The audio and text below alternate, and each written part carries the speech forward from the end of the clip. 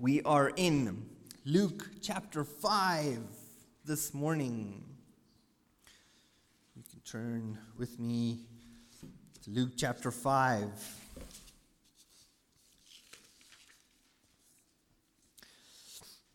If you think about some of the most dangerous jobs in the world, like being a firefighter, running into a burning building, what motivates that person to do that? It can't just be the salary. There is much more to staying in a job like that, right? What about maybe being a teacher? We have several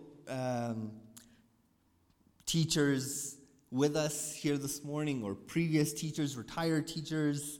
You guys know, right? It's the most underappreciated, underpaid, overworked job in almost any country that you go to.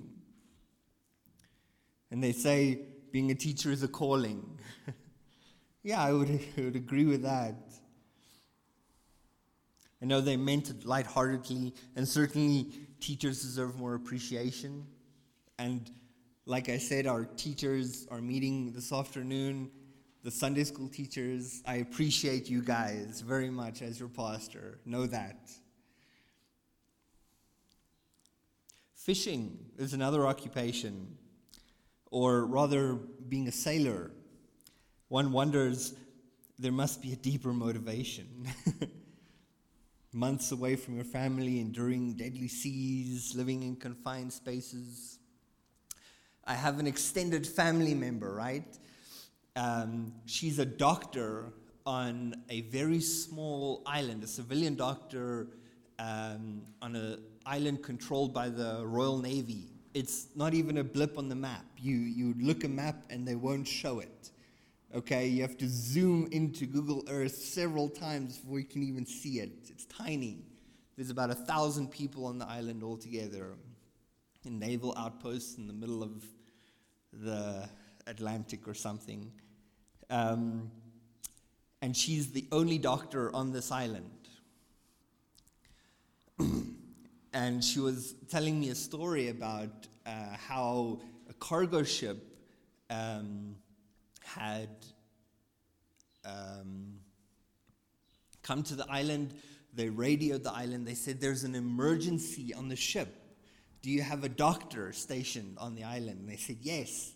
The ship was too big to be docked at the island, so they drove her out to sea in a motor rubber duck to treat this emergency case. The ship didn't have the facilities or the manpower or the equipment to treat this injury, and she had to do emergency surgery on the ship. They had to sterilize the space, and she had to perform emergency surgery on this man. Imagine that. But let's consider then the idea of being called to something. To be called to something is to be, in our context, is to be divinely commissioned to a responsibility. So I'm not talking about our careers, but I'm rather talking about us as believers being called to follow Christ. Considering the hardships ahead, considering what we are asked to do when we take up that mantle, there must be some more motivation than simply, I don't know what you think.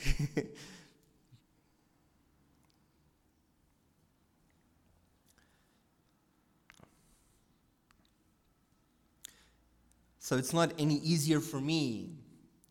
I'm a full-time pastor. I'm called to gospel ministry, and not all of us are, but all of us are called to be ministers of the gospel, to serve and to share the good news, to be followers of Christ. So in chapter 5 of Luke, we're going to read, Jesus calls some of his first disciples. And Luke gives a detailed account of this day and the characteristics that they demonstrate in order to follow Jesus, in order to say yes. It takes certain disciplines to run a race or to climb a mountain, and there are certain tenets that we must cultivate if we are to answer the call. Let's read chapter 5, verse 1 to 11 together, and then pray and jump right into it. It says, "As the people pressed upon him to hear the word of God, he stood by the lake of Gennesaret and saw 2 boats beside the lake. But the fishermen had gone out of them and were washing their nets. He entered one of the boats, which was Simon's, and asked him to thrust it out a little from the land. Then he sat down and taught the people from the boat.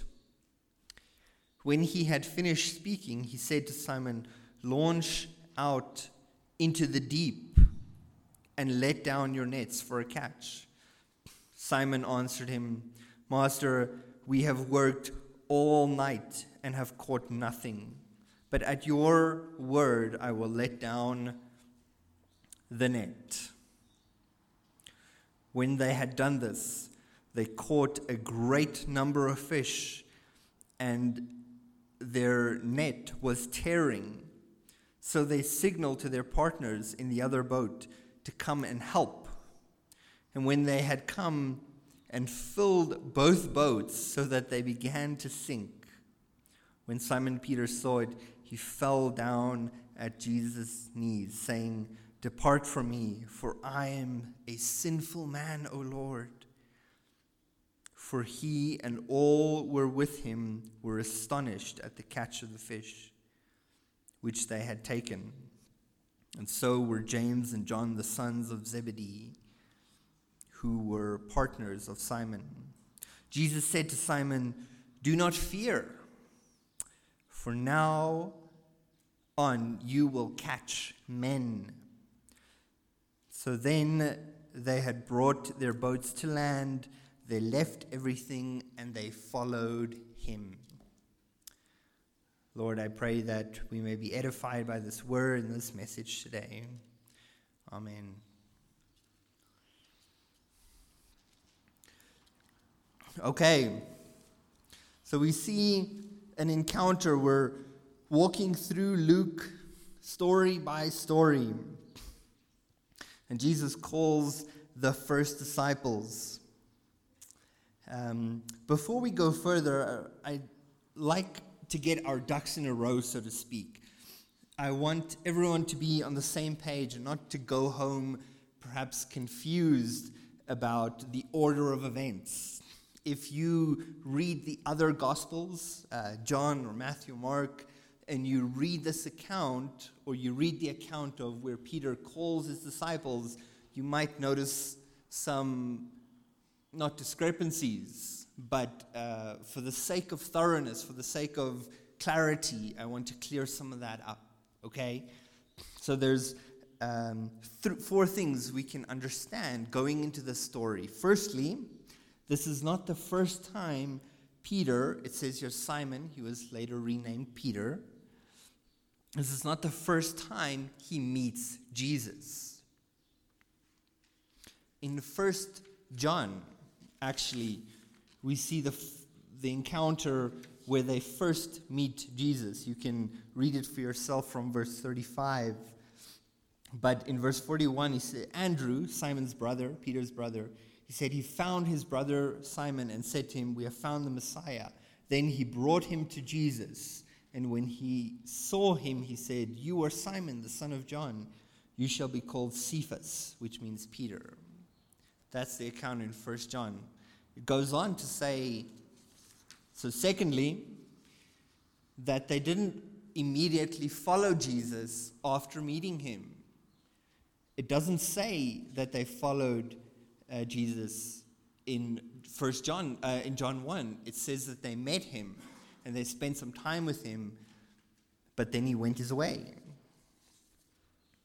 Thirdly, Luke orders events logically, not always necessarily chronologically.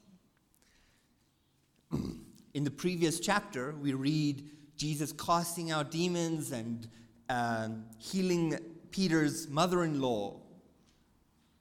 In Mark, he puts those events after this event.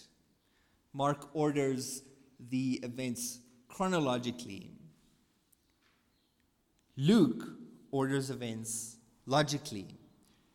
Why do I say this? Let's consider what we've done so far. Chapter 1, introducing the Messiah, foretelling his birth. Chapter 2, the coming of the Messiah, the laying of the way with John the Baptist. We read about his baptism and then his temptation. We read about his authority that was given by God the Father in chapter 4. And so now, logically, we read about those who start following him. So keep that in mind. And lastly, the account in Luke is the same account in Mark and Matthew. It just gives more detail. In Mark, for example, it says that they were in their boat mending nets when he passed by. And here it says they were outside of their boat washing their nets. Well, they could have done both. It says here in Luke that he spent lots of time teaching, and he spent almost a whole day there by the shore with them. So they could have mended their nets and washed their nets and done all of those things. They're not contradictory. So we're reading the detailed account here. For some, we would look at this passage and say it's an allegory of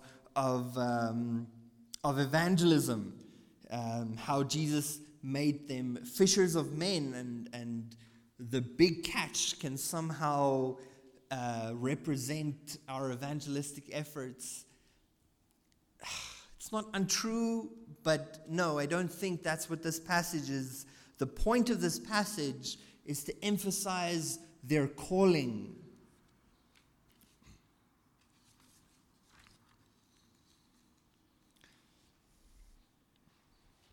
So there are three interactions, ultimately, that we hone in on with Peter that form the tenets of answering this call: obedience, humility, and willingness. So we read that Jesus tells him, after he has taught, to cast his net back into the sea, to go out once more and to try again. And Peter, almost as if humoring Jesus, says, "Okay, if you say so, I will do it." But he does sound very skeptical, doesn't he? He says, "We've been out there all night and we caught nothing. It's not going to be any different, but all right, Lord, because you said so, I will do it." The willingness is not there yet. But he simply did it, not understanding the reason or anticipating the result. Jesus isn't next to us right now, telling us where to go or what to do. But in our ongoing obedience to Scripture and through the prompting of the Spirit, we find ourselves in front of obstacles. We find ourselves in situations we did not expect to find ourselves. Lord, you ask yourself, I cannot go down that road. It's a dead end. I've been down it before. Lord, I've tried to overcome this challenge. I can't do it. Lord, I've tried to be a testimony to this people and to this person. They won't listen. If you heard the Spirit prompting, humor me. When we answer the call, It would take us to places and situations that don't make sense to our human understanding. We are required to trust and obey, not necessarily always understand. Obedience. Secondly, humility. When he put the net down, immediately it was filled with a catch, so much so that the net that they put down started to tear, and they called in their partners shouting, "Hey, come over!" They were getting there as quickly as they can, and they loaded up all the fish onto both boats, and as they were making their way back, it was like it was sinking. Guys, we need to get this catch back as quickly as possible, and a miracle happened. It says when Peter saw this, his first reaction was, he fell down and he said, "Lord, I am a sinful man. I'm not worthy of this blessing." That was his first reaction. And you know what? That's good. That's a good reaction to have. Pride is the source of so much suffering and sin. Imagine if Peter had felt, "Oh, well, Jesus used my boat earlier. I only deserve some sort of payment." Or, "Well, he told me to go in and catch the fish. I must be special or different for some reason, that he bestowed this blessing on me. I must be, doing something right. God is happy with me." That's not the case. It says his first reaction was humility, repentance, realizing that he was sinful. In fact, it's so stark that perhaps there was something in his life that was burdening his heart, that was convicting his spirit, something that he was living wrong. It's very possible. And when confronted with God and this blessing, his immediate reaction was, "Lord, I am not worthy of this gift." That's good. We are not worthy. That's why it's called grace.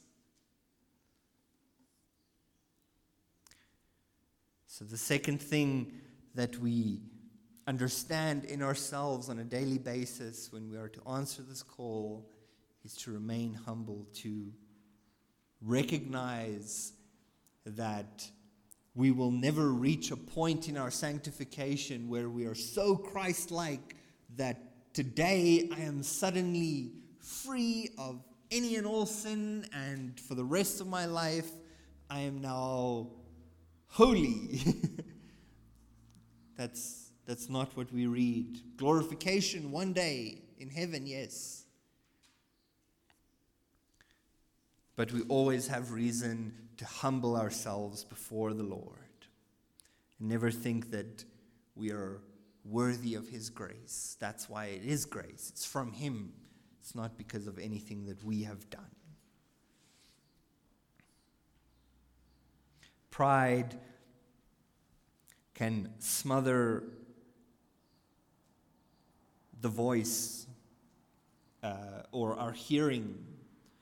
We cannot hear the Lord's call. It can blind our eyes so we cannot stay focused on Him. The third thing is willingness. He demonstrates it here to go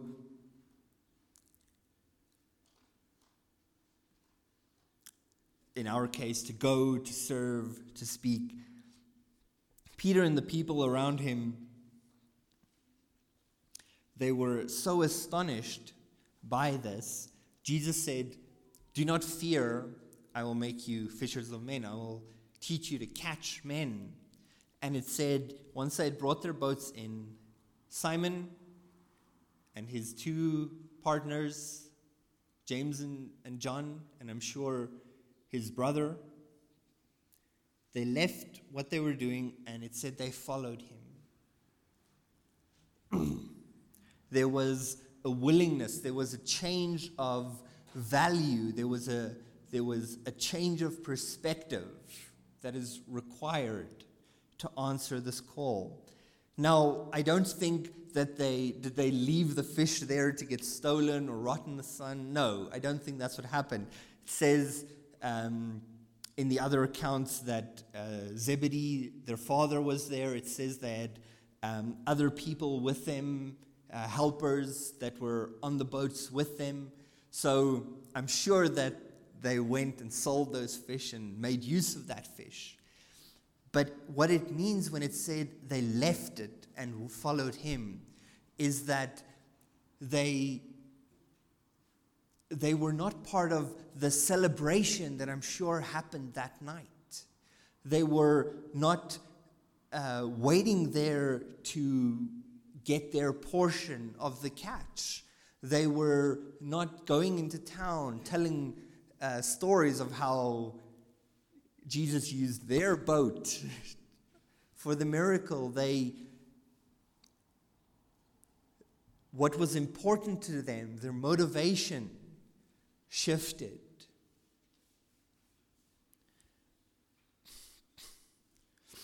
And they followed him. Where you go and what you say is now the most important thing in my life. We need that mental shift, that shift away from selfish desires, from what can I get out of it? How can I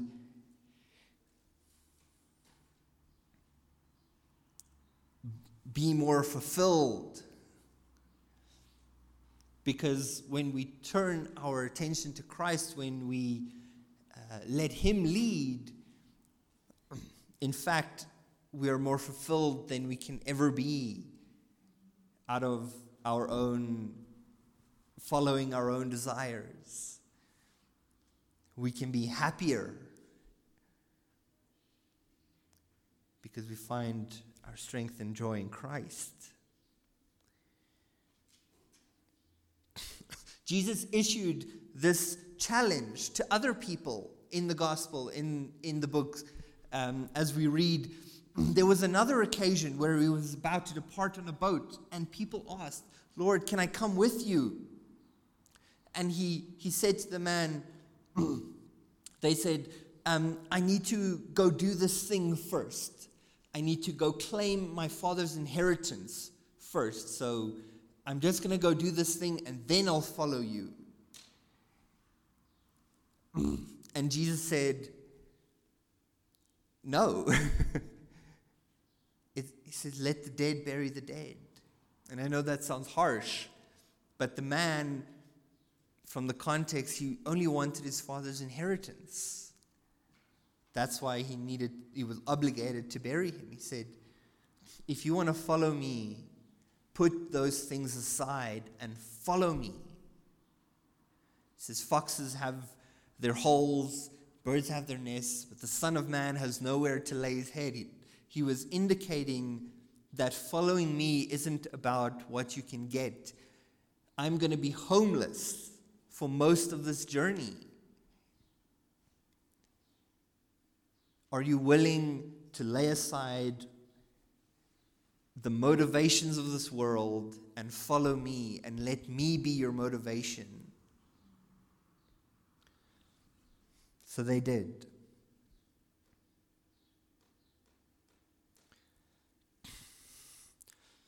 You know, it says, do not fear. From now on, you will catch men. You will be fishers of men. I'm sure Peter was sitting there wondering what this entails, not knowing from a bar of soap what's going to happen next. never feeling completely inexperienced and unqualified. Jesus simply related the work of the ministry to what Peter already knows: fishing. And perhaps some lines were drawn or some light bulbs went off. And Peter realized, oh, this is going to be hard work. Fishing was never easy. Fishing, they had cuts and bruises and calluses on their hands. They worked hard. They lifted heavy. It was hard work.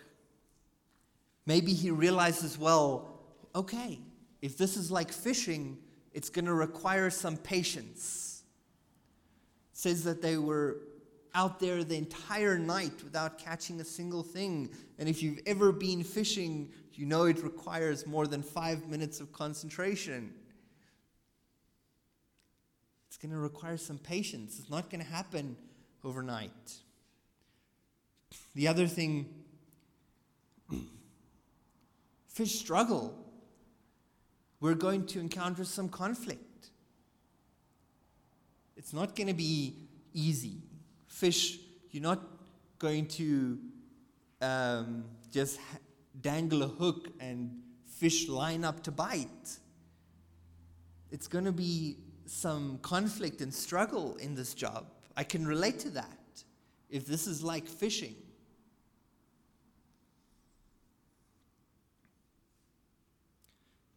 There's going to be things out of our control.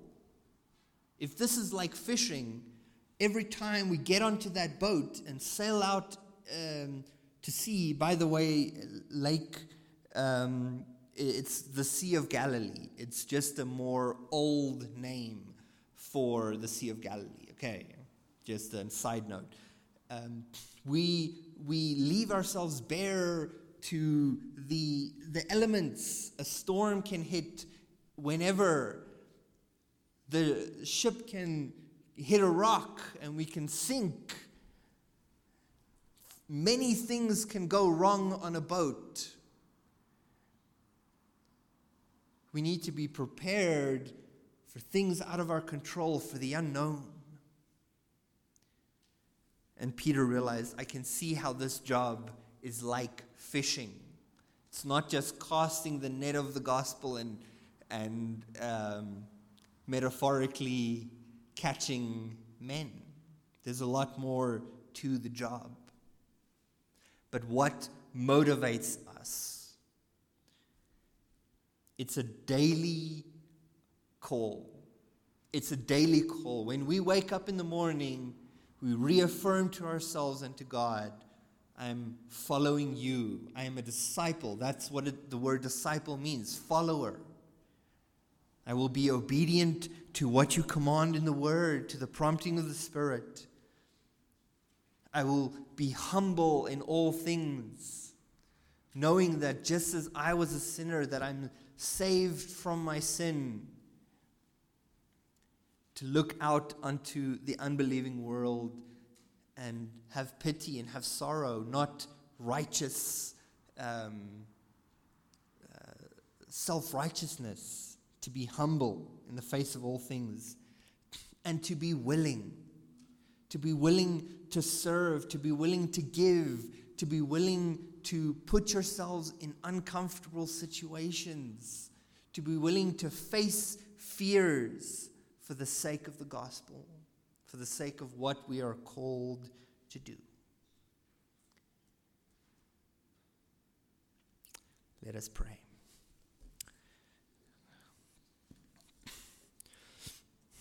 Lord,